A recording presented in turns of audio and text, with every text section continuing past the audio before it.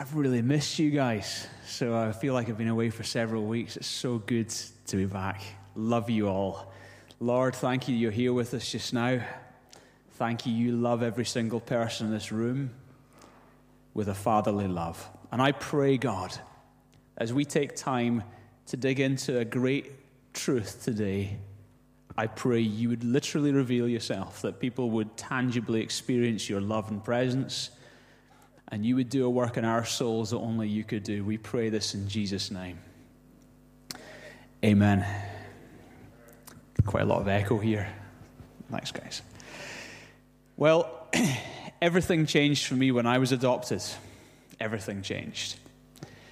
You know, way back in the Bible, in the Old Testament culture, the concept of adoption didn't exist.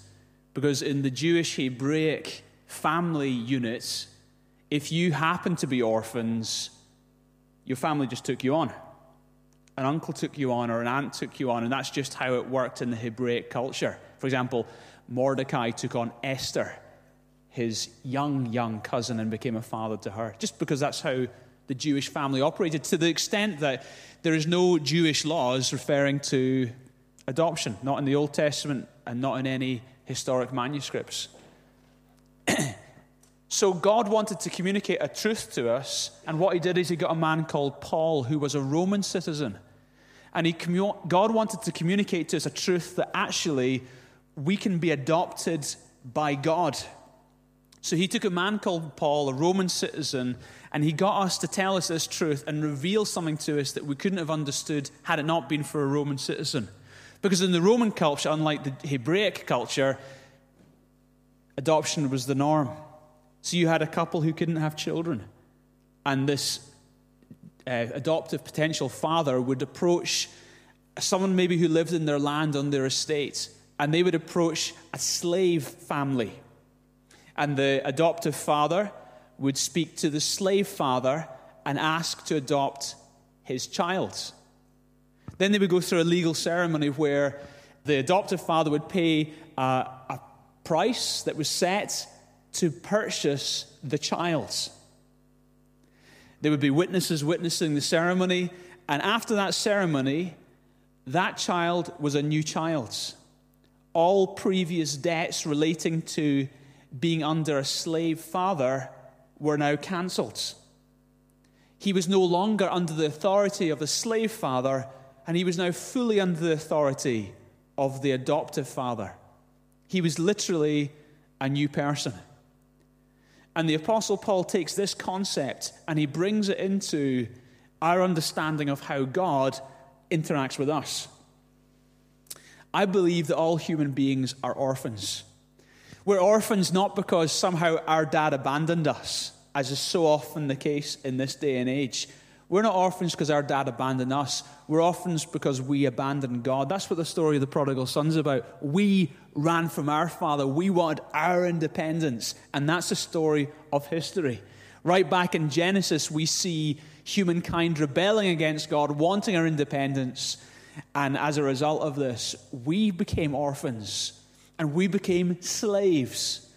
We gave ourselves over to sin, and without realizing it and giving ourselves over to our own cravings and desires, we were unwittingly giving ourselves over to slavery to Satan himself. But God, being this incredible father, as pictured in the prodigal son, the father who pursued his sons, he didn't give up on us. And 2,000 years ago, the belief we have, the conviction we hold to, the thing that has changed and transformed our life and can transform your life, is that God took the initiative, that God took on flesh. Jesus Christ, Son of God, in the flesh, walked this earth, died in our place as our substitute, paid the ransom that needed to be paid, took the penalty, took all the debts upon himself that were in our lives, died, took the punishment we deserved, and he ransomed us. And he resurrected on the third day, and he has now made it possible for us to move from a place where we move from one dominion under the dominion of Satan and darkness, transferred under the dominion of God. We move from being orphans, alienated from God, to being those who have been accepted by God with no debt outstanding from our previous life. all penalties paid, all debts and outstanding fines removed, literally a new life, with full inheritance right. In the Roman adoption laws, if you were adopted into the Roman family, you had the same rights as if you were a natural child. You were fully an heir of your Father, and we become heirs and joint heirs, heirs of God and joint heirs with Christ. This is the incredible truth. And maybe tonight, I don't know, maybe tonight you're in that place where you haven't yet connected with God. There's a story of a young orphaned child who was growing up with his grandfather in a several-story flat, and there was a fire in one particular evening, and the grandfather tried to do everything he could to get to the son who was upstairs, who was crying out for help. But in the flames, the grandfather was consumed and perished. But the son was still crying out, and eventually a man who was passing heard the cries, courageously climbed the cast iron drain pipe. In doing so, marred and burned his own hands, but climbed the cast iron drain pipe. The child climbed aboard his shoulders, and he rescued the child. A few weeks later, there was a hearing in the local court to see who would get custody of the child. And there was the town mayor saying why he should have custody, and there was a very wealthy businessman, and there was one of the neighbors. But then in walks to the courtroom this man, who brings out his hands and reveals the scars on his hands. And the child, instantly seeing the man, ran and threw himself around the father, around this man. And the court went silent, and the other men who claimed to want to be the fathers left. And it was the scars on the hands that demonstrated that he was the one to have him. And this is what Jesus Christ did for you. He literally came and ransomed you. He rescued you. He took the risk for you. He took the initiative, and God ransomed you from one predicament into an entirely different environment. You are, if you're a believer, you are adopted. And if you're not a believer, please come to him tonight. Let him have full sway in your life. Don't live another day away from God. So I want to take us on a little bit of a journey in the New Testament. There are 4 times in the New Testament this concept of adoption refers to you personally. And I want to take you on a journey looking at each of those 4 times and just letting the Bible just speak and give it its implications to us, and let it impact your hearts. Let it give you an understanding and a grasp of exactly how the Father wants to interact with you. The first one we find in Galatians 4, and I'm going to call this a slave's adoption. It says in Galatians 4, verses 1 to 11, when the set time had fully come, God sent his Son, born of a woman, born under the law, to redeem those under the law, that we might receive adoption to sonship. Because you are his sons, God has sent the Spirit of his Son into our hearts. The Spirit who cries out, Abba, Father. You are no longer a slave, but God's child. And since you are his child, he has made you also an heir. Formerly, when you did not know God, you were slaves to those things which were nature, but were not God's.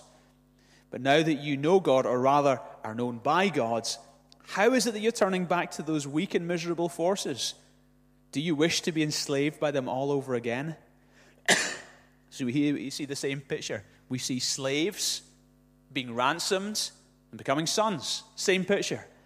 That before we knew God, we were slaves to Satan, sin, and death. Jesus ransomed us on the cross, and now we become sons. And it's interesting what it says, that we might receive adoption to sonship. That's a bummer if you're a girl, isn't it? So some of you are sitting there thinking, but what about us girls? What about daughtership? Now, just to be clear what's going on here, in that age, in that stage, in that era, sons had full rights of inheritance, whereas daughters didn't. So it's very interesting that theologically, whether you're a man or a woman, you're considered a full heir. That's why sonship applies to men and women. So that's good news. It's not a chauvinistic point. It's a positive, it's a pro-women point. You have, all of us, men and women, have full rights and are considered the rights of sons, even though you're sons and daughters. All right? You. Why adoption? Why that analogy? Because we've got other analogies in the Bible. For example, John 3 says, You come to God, you get born again. Or the new birth analogy, or come alive in Christ. What's wrong with those analogies? Why add another layer, another analogy onto an existing analogy of just being born again?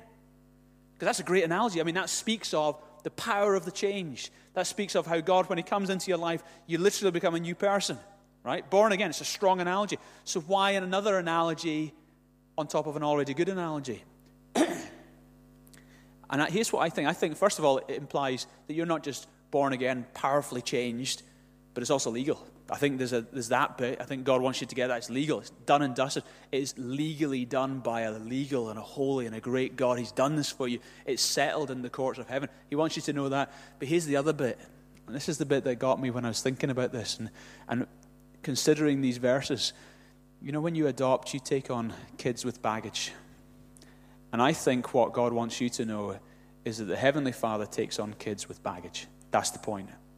Now, I know that doesn't relate to any of you guys, because none of you have baggage. But it relates to me. I think the Heavenly Father wants you to know that he takes on us with our baggage, with our stuff. That stuff we ache over and hate and beat ourselves up over. I think the Father wants you to know he takes you on fully knowing he's taking on kids with baggage. That's why I think he uses this analogy. Paul, in these verses, says, you know, you were slaves, you were ransomed. Why would you want to go back to slavery again? Why would he make that point? Here's why I think he'd make that point, because I think what we do, we have a propensity towards going back to being slaves. We come to God, oh yeah, God accepts me, and then now we've come to God, we end up getting religious and think we've got to earn it. It's crazy. You know you've become that because your prayers didn't get answered this week, so you think, oh, what have I done wrong that my prayers didn't get answered? You're acting like a slave. What are you even asking that question for? You could ask the flip side. What did I do right that my prayers were answered? Come on. Has it got anything to do with your behavior? Is it not everything to do with his behavior on the cross? We have a propensity to end up back in slavery again. And this is the challenge that Paul's bringing. Some of you remember the Broadway musical, Annie. It was made into a film as well. And the story of Annie was that Annie was an orphan girl, and she was in this Brooklyn, New York orphanage for girls, and there was this mistress who looked after the girls in this orphanage, and she was barbaric. I mean, she would force them to get up in the middle of the night and scrub the floors, and she just really treated them really rough. So these girls grew up, and this is all they knew. They grew up in this environment. And then a very wealthy billionaire living in New York City decided he wanted to adopt a child, and he went to the orphanage and he chose Annie. And then there's this scene in the musical where Annie arrives at this wealthy man's house, and it's incredible. She's never seen anything like this before. There's staircases and balconies and, you know, floral displays and stained glass windows. It's like a palace, and she's just wide-eyed, and she's this amazing. And the lady who's been assigned to her to look after her says, so what would you like to do first? And she said, well, I could scrub the floors and then I could wash the windows. And you think, come on. And the lady said, I didn't mean that. And that's how we come to God. You know, he brings you into his family, and that we act like a slave. And the deal is that, you know what, some of you technically are children of God.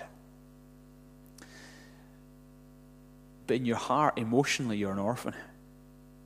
You're acting like an orphan. On a Sunday, you're a child of God. But on a Monday, you act and think like an orphan. You know, so some of you, you're living like slaves rather than living like sons. And God wants you to know fully that he has adopted you. And he never wants you to return to slavery. He wants you to fully embrace the adoption that's become yours. Right, so let's go now to Romans 8.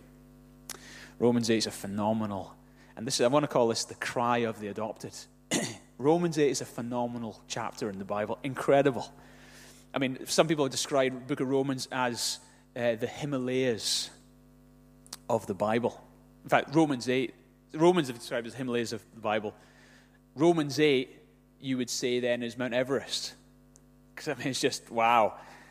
And I would say Romans 8, verses 15 to 17, is the peak of Mount Everest, right here. So we're going to read the peak of Mount Everest. This is amazing. It says, the Spirit you received does not make you slaves, so that you will live in fear again. So if you feel you're moving into legalism and slavery, that is not Holy Spirit-led.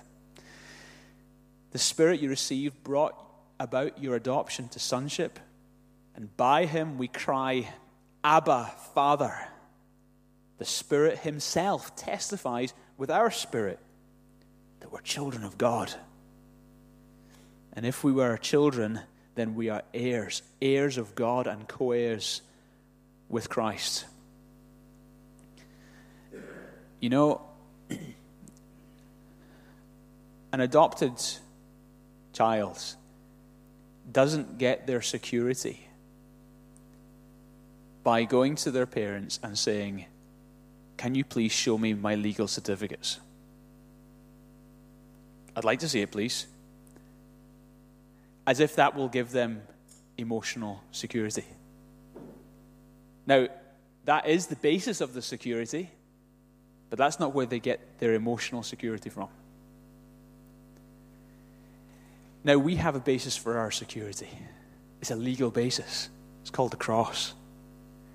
When you understand that when Jesus died on that cross, it was like that Roman adoption process. The price was being paid in front of witnesses. The price was paid. The deed was done. You are officially now under a different authority. Same deal on the cross.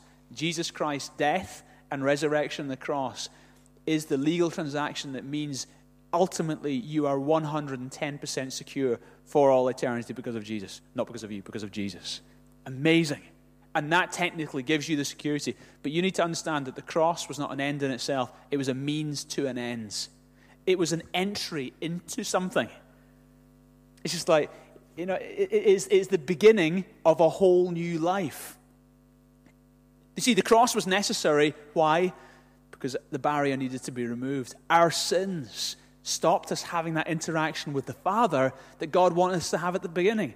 So the cross dealt with the sin and declares us righteous.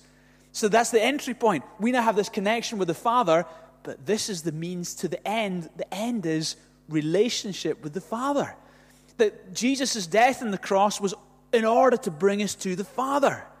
And yet many people just stop at the cross. But God wants you to come to the Father and enjoy relationship with God the Father. So just as that adoptive child could find security technically by, let me see my legal documents. Okay, but that's not going to do it for them emotionally, maybe. The cross, it ticks the big box. It is your ultimate security. But you know what? Sometimes it can just be here, and sometimes you need to feel it here. And this is where the Holy Spirit comes in. The Holy Spirit makes the security you have in God experiential, not just theoretical. It makes it an experience in your life. The Spirit comes and causes you to have this experience. You see, when an adopted kid cries, Daddy, the parent knows this has been a successful adoption.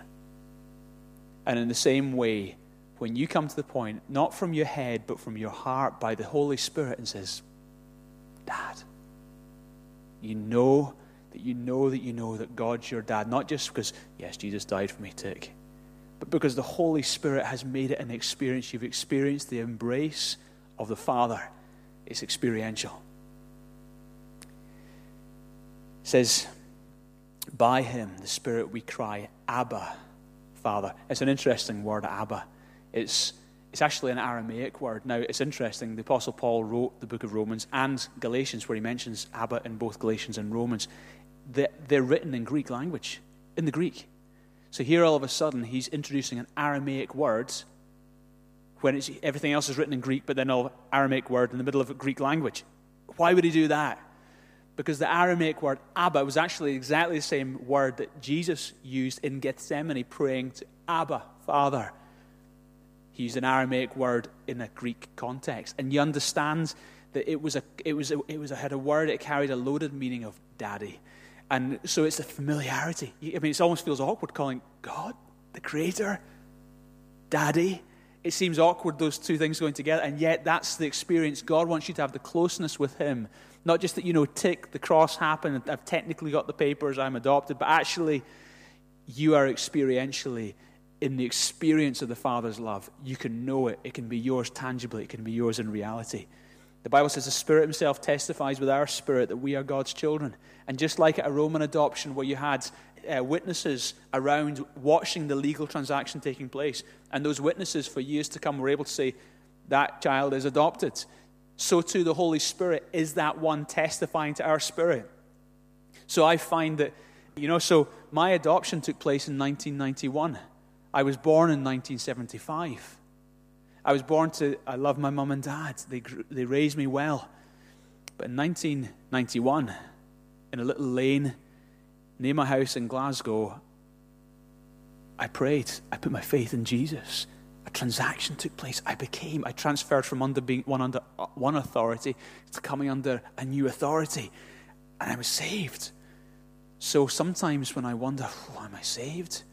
The Holy Spirit says, let me just testify to you about a couple of things. And he testifies to me about, 2,000 years ago, a deal happened on a cross. The price was paid. I paid it personally. I died in your place. I shed my blood. I made it possible for the ransom to be paid, for you to be saved. And I think, wow. And he said, let me take you to 1991. He said, I testify, I was there. I saw the deal being done. I saw you putting your faith on the Christ on the cross who died and resurrected on your behalf so you could have access to the Father. Deal is done. He testifies in my spirit. I know it. It's not up here, because you can doubt your doubts here, sure. But down here, in your knower, I'm a child of God. I know it. I sometimes doubt it here, but I know it here. The witness is there, the testimony is there, and he makes it real. And a lot of Christians doubt their salvation, and the reason you doubt your salvation, many of you, is because you are not fully allowing the fullness of the Spirit to embrace you. Not just that technically you understand things, but the Holy Spirit is making it an experience tangible. You can feel it in your lives.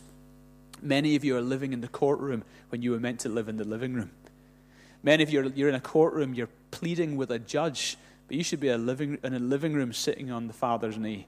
That's the experience you'd have. The judge thing happened, the legal thing happened, it was dealt with on the cross, and he won't revisit it again. So why do you live in the fullness? It was a means to an end, and the end is a relationship with the Father. Jesus said, this is eternal life, that they may know you, the only true God, and Jesus Christ, whom you have sent. It's that relationship, it's access to the Father you now have through Jesus. Make the most of it. Live in it. Enjoy it.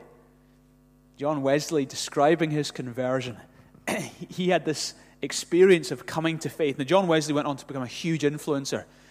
But describing his conversion, he said, I felt my heart strangely warmed. I felt it. It's an experience.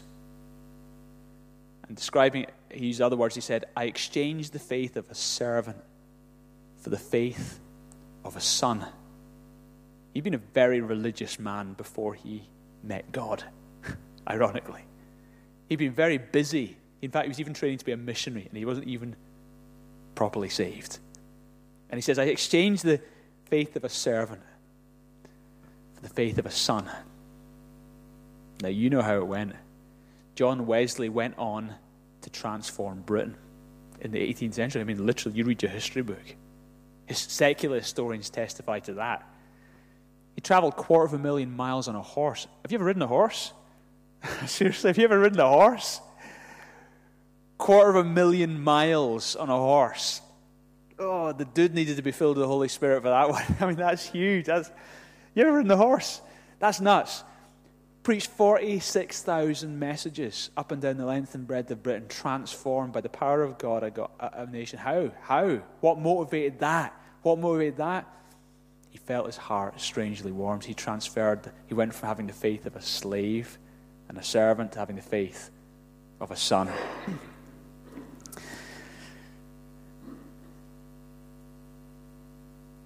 He is jealous for me. Love's like a hurricane, I am a tree, bending beneath the weight of his winds and mercy.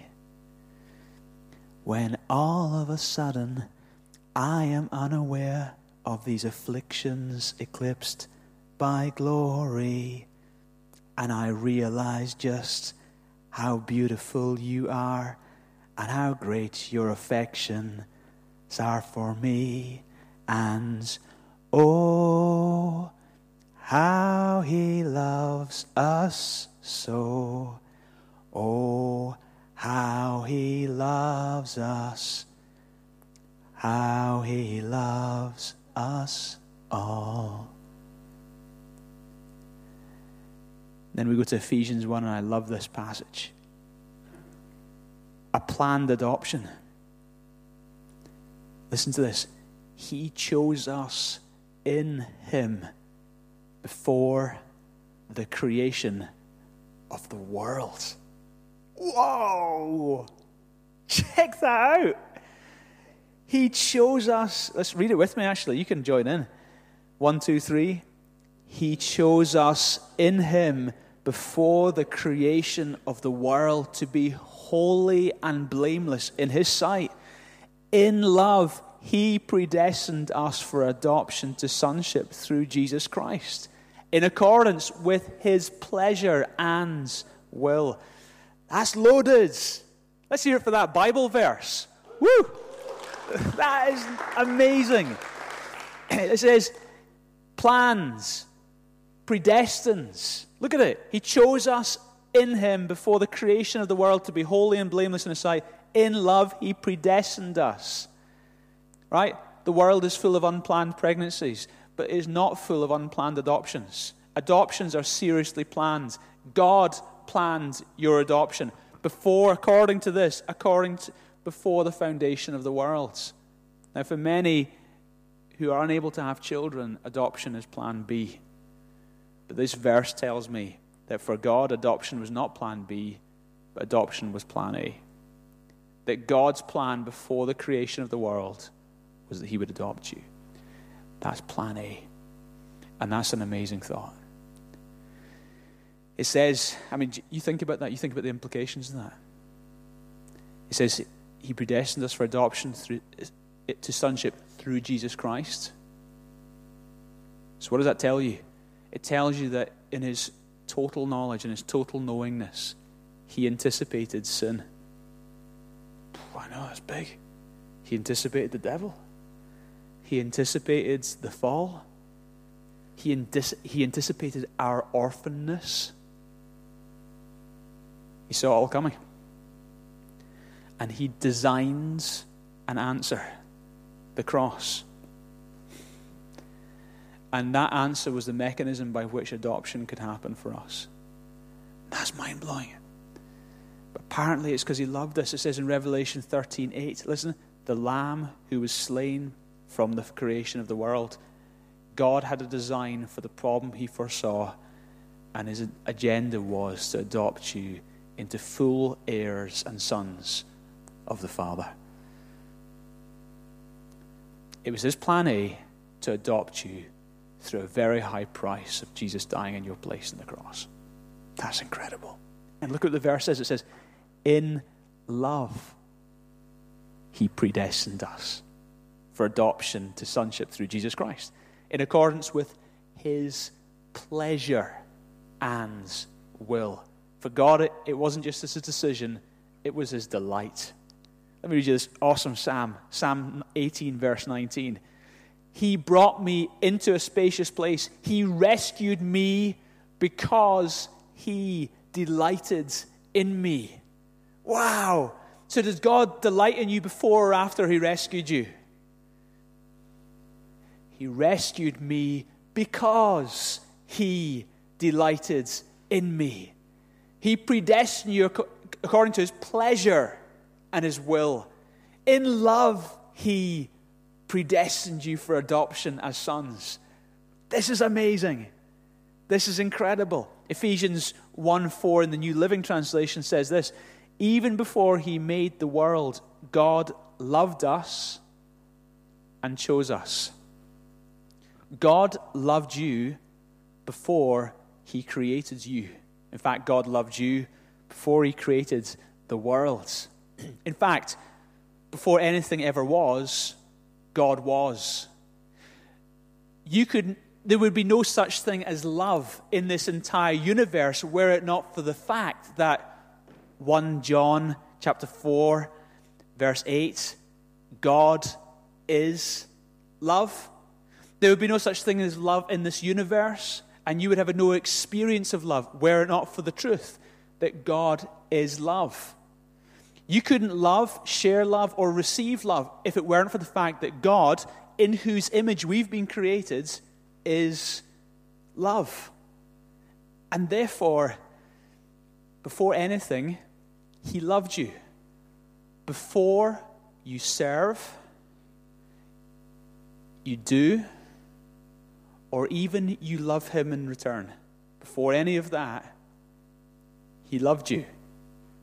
So your first purpose in life is not to give, to serve, or even love him. Your first purpose in life is to be loved by him. And then your serving, doing, and loving will come from that. And if it doesn't come from that, it's religious, it's dangerous, and it's living like an orphan slave. But when it comes from that, it's like an abundant tree with fruit all over it that will benefit thousands of people. When it comes from that, it's awesome. 1 John 4:19, we love because he first loved us. You were created in the first place not to do something. You were created in the first place to receive something. That's the first purpose of your life. And then from that, everything else comes. There's a really cool story in Columbia University of a lad who went there and he arrived on campus and all he wanted to do was play football. And the coach there, he had this trial with the team, and the coach saw his skills and he really didn't reach the bar. But he also saw the kid's attitude, and he saw this incredibly positive kid. He saw this incredible attitude, and he thought, do you know what? I don't really want you playing that often, to be honest, but I really want you on the team because I think your attitude's going to... He didn't tell the kid this, but he figured this kid's attitude's going to really benefit the team. He wants him on the bench so the other kids get enthused by this kid's attitude. And over the months, he got to know this kid, and the kid really wasn't that good at football, but he loved the kid, and he thought the kid was great, and he thought the attitude was great. And one of the things that really struck him is sometimes his dad came to visit him on campus, and he would be seen with his dad walking arm in arm around campus. And he thought, wow, this is an incredible affection between father and son and father. Months passed, and the news came, and it was a tragic news of the father's death. And because the family knew that the coach was close to the son and had a care for the son, it was the coach's responsibility to break the news to the son. And he told the son about the father's death. And the son was gutted, and he returned home for the funeral. Then after the funeral had happened, he came back, and the coach sat him down and asked him how he was. And he said, listen, if there's anything I can do for you, is there anything I can do to help you? And the lad said, I would really like to play in the next game. Now, he hadn't really been letting him play. And the next game was the most important game of the season. I mean, this is the one that hinged, this is the one that would decide what happens. I thought, no. He said, yeah, okay, I'll do that for you. And he figured, I'll let him on for a bit, and I'll pull him off, and he'll be on the bench for most of the game, but he'll be on for a little bit. So the game comes round, and the kid gets on the field, and he plays amazingly. I mean, he gets some tackles in, and honestly, some of his tackling and tactics and passing actually set up some of the goals that caused them to win the match, and he was named player of the match. The guy didn't pull him off the field. He just played so amazingly. He was blown away, absolutely blown away. And he sat the kid down afterwards and said, son, what got into you? That was incredible. I've never seen you play like that before. And he said, let me tell you, it's a secret that me and my dad had that no one else knew. But you see, my dad was blind, and that's why I walked around campus with him. And this was the first time my dad ever saw me play. Now you need to understand that when you understand that you are loved before you do anything, that you are accepted unconditionally by an incredible Heavenly Father, then you're going to go further than any legalistic or religious drive that the world may impose on you. Knowing the Father's love, knowing His embrace, knowing His smile is going to stir and motivate you. Now we come to Romans 8, a complete adoption. Verse 18 says, "For I consider that the sufferings in this present time are not worthy to be compared with the glory that is to be revealed to us." Paul's saying it's tough just now, but it's going to be so good. "For the anxious longing of all of the creation wait eagerly for the revealing of the sons of God. For the creation was subject to futility, not willingly, but because of him who subjected it, in hope that the creation itself will be set free from its slavery to corruption into the freedom of the glory of the children of God. For we know that the whole creation groans and suffers the pains of childbirth together until now. And not only this, but also we ourselves, having the first fruits of the Spirit, even we ourselves groan within ourselves, waiting eagerly for our adoption as sons, the redemption of our bodies. In hope we have been saved. But hope that is seen is not hope, for who hopes for what he already sees?" It's interesting verses here. Paul says, the anxious longing of creation waits eagerly for the revealing of the sons of God. You know, in the literal translation of the Greek, it would be, it's on the tips of its toes. It's like those meerkats. You know, it's on the tips of its toes. Creation's on the tips of the toes. You know, the big drama of the whole of history is the revealing of the sons of God. It's the great thing that creation is an eagerness. The trees are more excited about you coming to know God than anything else on this planet. This is exciting. And Paul says that for creation was subjected to futility, and he said in another place it was slavery it was set free from its slavery to corruption. Now, if you've studied physics, you would call that the second law of thermodynamics, entropy. It's everything goes from a state of perfection to decay. Everything in this world, that's it. It goes to decay. That's what happens. It's what Paul's saying. He's saying it's slavery to corruption. It's tendency to futility. That's what happened in the world since the beginning of time when God created the perfect world. We fell, and we were what it was all about. Then everything under our care fell. And since then, everything's been to futility and state of decay. So obviously, our fall is the fall of the whole world. And our rise will be a new heavens and a new earth. That's what the Bible teaches. It's interesting. A story about in the 1904 revivals in Wales. It's where thousands upon thousands, tens of thousands, hundreds of thousands of people in a very short space of time became believers. And incidentally, just now, Richard Taylor, who's going to be with you guys in a couple of Sunday evenings here, is going to be great. Bring all your friends. Let Leith know. Let's see this place packed. Richard's amazing. And he's seeing, just now they've had 3 weeks of nightly meetings. They've seen some incredible things. One guy who's been paralyzed for 10 years walked for the first time. Out the wheelchair, carrying his wheelchair, completely healed. There's a confirmed case of leukemia being healed as well. Lots of miracles and healings. And they've had 7,000 visitors in the last 3 weeks to the services. There is an outpouring of the Holy Spirit taking place. You would call it revival. So that's really cool. And Richard's really funny. And you're going to have a great time. So don't want to miss him. But in 1904, there was the Welsh revival. Thousands were coming to faith. And you know, one of the strange byproducts of the Welsh revival was the pit ponies. The pit ponies who were so used and abused by the gruff miners. All of a sudden, these gruff miners were becoming believers, becoming soft and tender-hearted, and suddenly started caring for these pit ponies. Mess with their heads, all paranoid, and they were fine. And they liked that.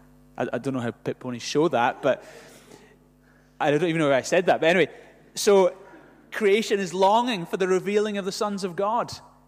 Okay, let me give you a curveball one.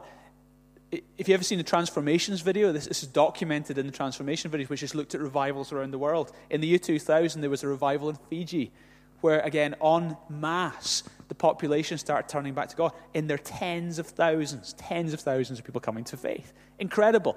Now, what happened in Fiji? For 40 to 50 years, two particular rivers, which were heavily polluted, and scientists and researchers had been trying to do everything they could to depollute these rivers, because there was hardly any fish there. It was just polluted scum water. And almost overnight, as the population turned back to God, there was a cleansing of the rivers, and they started being repopulated with fish.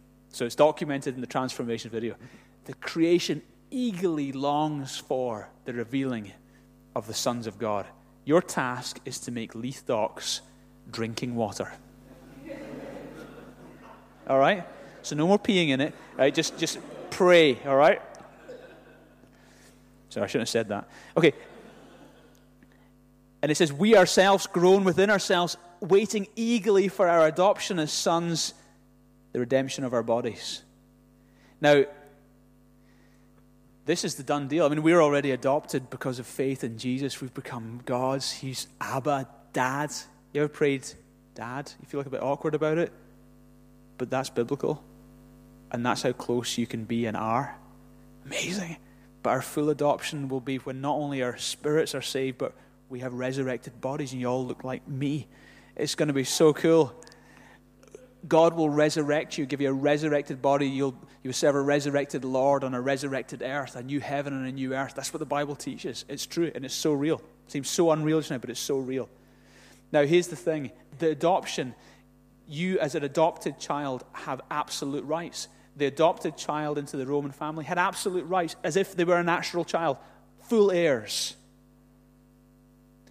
It says in Romans 8:17, now we are the children, then we are heirs. Heirs of God and co-heirs with Christ. What he's getting, you're getting. No distinction, no favoritism. I remember my mate that I grew up with, I remember he was fostered and, he had a real rough time.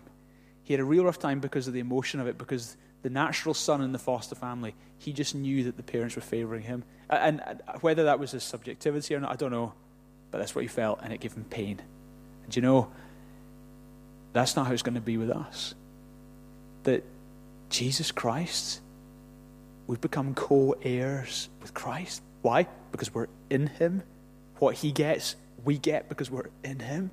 We are adopted into his family, and what he gets, you get. So he got a resurrected body. You're going to get a resurrected body.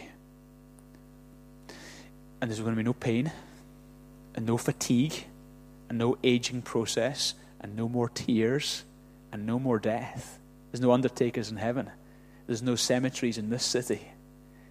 God's going to wipe every tear, and you're going to have this incredible inheritance. Incredible inheritance. Love this verse in 1 Corinthians 3:22-23. All things belong to you, and you belong to Christ, and Christ belongs to God. So you're boasting about your house. You're boasting about your job and your financial status. You're boasting about these things. You own the universe, and you're boasting about your house. Let's get above our small lives.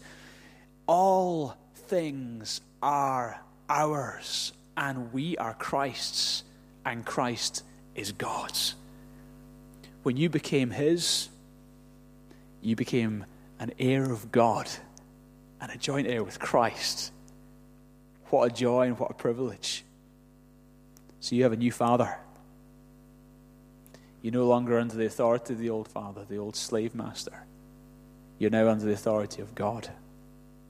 And you have a new family. Look around you. This is as good as it gets. You have a new family. We are brothers and sisters and co-heirs with Christ. And you have a new freedom. You're no longer slaves. You have been ransomed from slavery. Never return to religious slavery again. Never think you have to earn a thing. It's offensive to him. Live in that grace, and that will change you. You'll not want to sin because love. That will change you more than anything else. Live in that freedom, and you have a new future. You have a great inheritance. You're an heir of God. Okay, let's pray.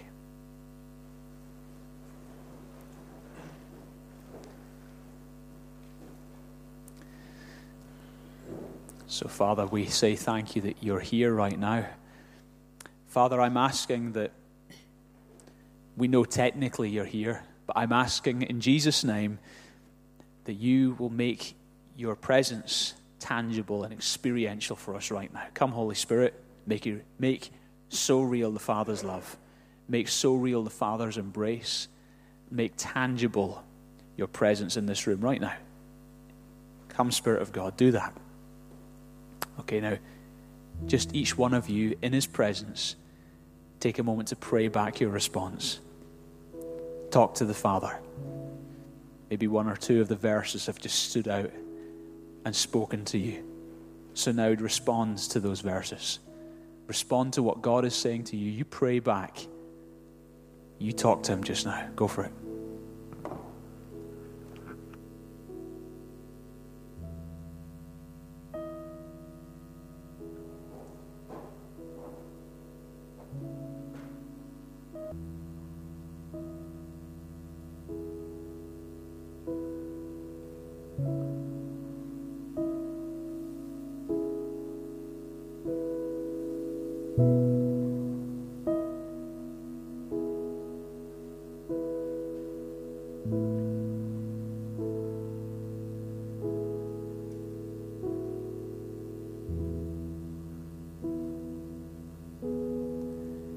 In love, he predestined you for adoption as sons, according to his pleasure and will. He rescued me because he delighted in me.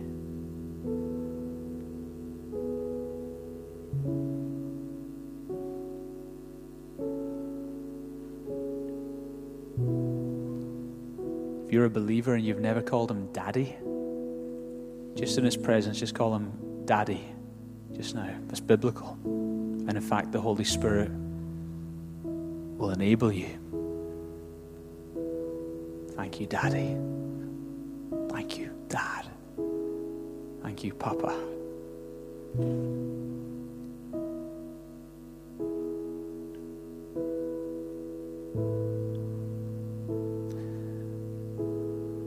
And Dad, I know you're able to heal every wound in this room.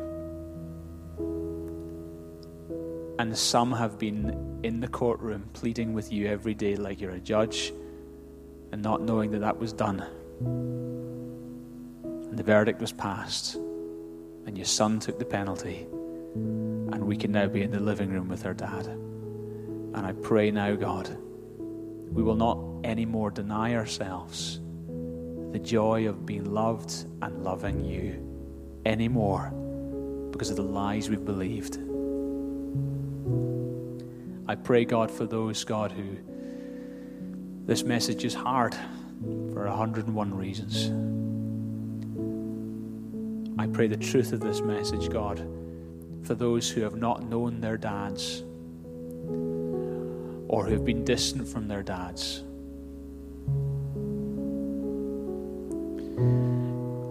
Or for other reasons, God, where there's pain in this room, I pray that you, Abba Father, Daddy God, would be our healer in Jesus' name, that your love, God, would restore us and change us by your power. Come, Spirit of God, pour out that love of God in people's hearts, I pray. Make it experiential, make it real.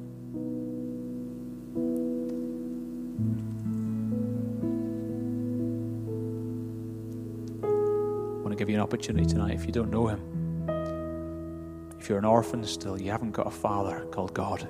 Well, come on. You've heard tonight how he loves you. And you're wondering, are you chosen? Well, you have an opportunity just now to come to him and you will experience his embrace. He chooses you. Come to him tonight. If that's you, if you've never committed, you yielded your life to him and come under his authority as your heavenly Father and known his adoption in your life, then this is your moment. And very simple. Just open your heart to him. Commit yourself to him. Experience his love and accept Jesus' death and resurrection. So if that's you, just pray this prayer under your breath after me just now. Pray, dear God, thank you for your incredible, huge love for me. Thank you, Father, you went to extreme measures to rescue me. Jesus, I believe your death on that cross was for me. Your resurrection means you're alive right now. I believe you paid the price. I believe you took my place. You cleared my debt. You made it possible for me to be forgiven and have a new life. So tonight I receive that. I thank you for that. And I put my faith in you, Jesus. And tonight, Father, I come under your authority. Jesus, be Lord of my life. Accept me tonight. I give my life to you. If you prayed that prayer, if you're in the cafe or in the main floor here, just put your hand up if you prayed that prayer. If you made that decision, you prayed that simple prayer. God heard you and he embraces you and accepts you. So anyone like that this evening, that's been your prayer. That's been your saying, God, yes, I give my life and my heart to you.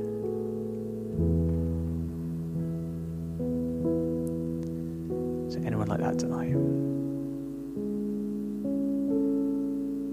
Cool. We're going to worship. At the end, we're going to take time as well to pray. We're going to take time to pray over people and ask God to maybe tonight you need an experience of the Holy Spirit. You know, nothing you can do can help you believe this anymore or imagine it anymore, but you just need him to break in your life.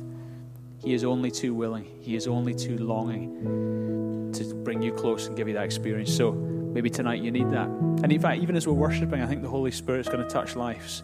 Open your heart to him. Let him make this tangible and real for you tonight, because that's really what's going to set you free. And tonight, maybe you've never been baptized with the Holy Spirit.